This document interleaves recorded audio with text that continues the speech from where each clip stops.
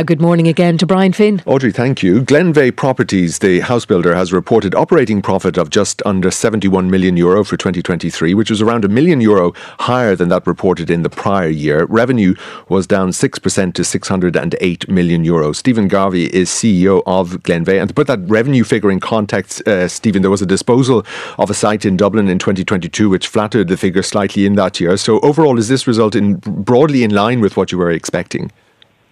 Yes, good morning, Brian. Absolutely, this is in line with what we expected. I suppose for us, there was a frustration at the start of 2023 where we couldn't get planning through the system, and obviously that delayed us on putting more units to deliver into the market. But we've seen a turnaround in 2023 and moving into 2024.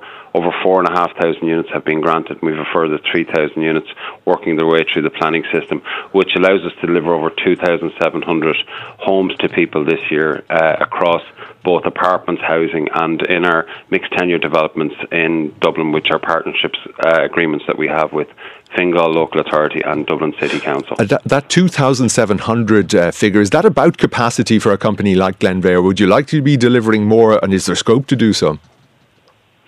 Well, I think we've grown exponentially over the last number of years. Like in 2017, we started with no housing. We've grown it to over 2,700 this year.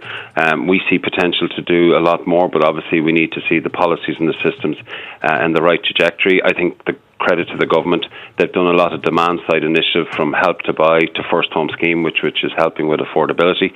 They're reforming the planning system. The LRD is working well instead of the SHD system.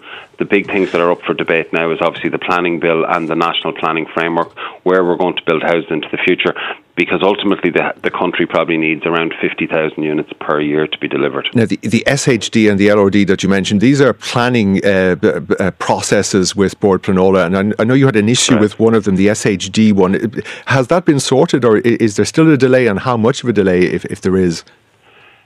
There's still an element of SHDs in the system. It's probably a very small percentage at this stage. Whatever is likely to be granted is granted. We have nothing held in SHD at this point in time.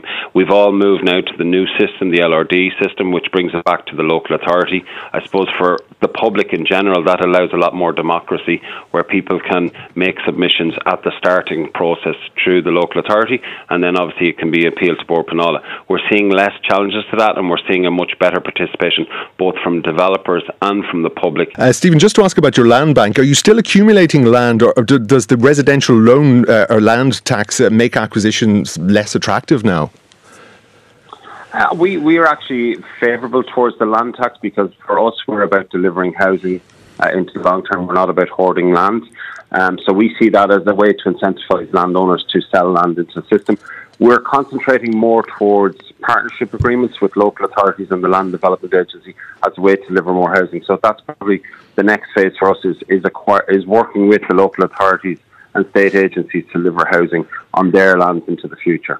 I just said when you dropped out there that asking prices last year for your properties came to around 336,000, which was up from 330,000. Sinn Féin has said recently that it would like to see the average price of a home in Dublin dropping to 300,000, a suggestion that got considerable traction among the public. Is that achievable, and would Glenveagh be able to operate in that market? We're one of the biggest value deliveries into the market. Our average price last year, as you said, was 336,000, up from 330,000 the year before. In a year where there was an awful lot of cost price inflation, to deliver a house for 300,000 with all the hard costs, and this is just including hard costs, is costing us about 300,000 today. When you take in land, margin, and VAT, these add other substantial costs to us. So to achieve a house for 300,000, I think is unachievable. If you go with where the government have gone with subventions, where the cost price has moved to, the subventions bring the actual customer back to below 300,000. So the government have recognised the viability challenges, and the first home scheme and the Help to Buy are to bridge that gap for affordable purchase out there for customers. Stephen Garvey, CEO of Glenveagh, thank you very much indeed.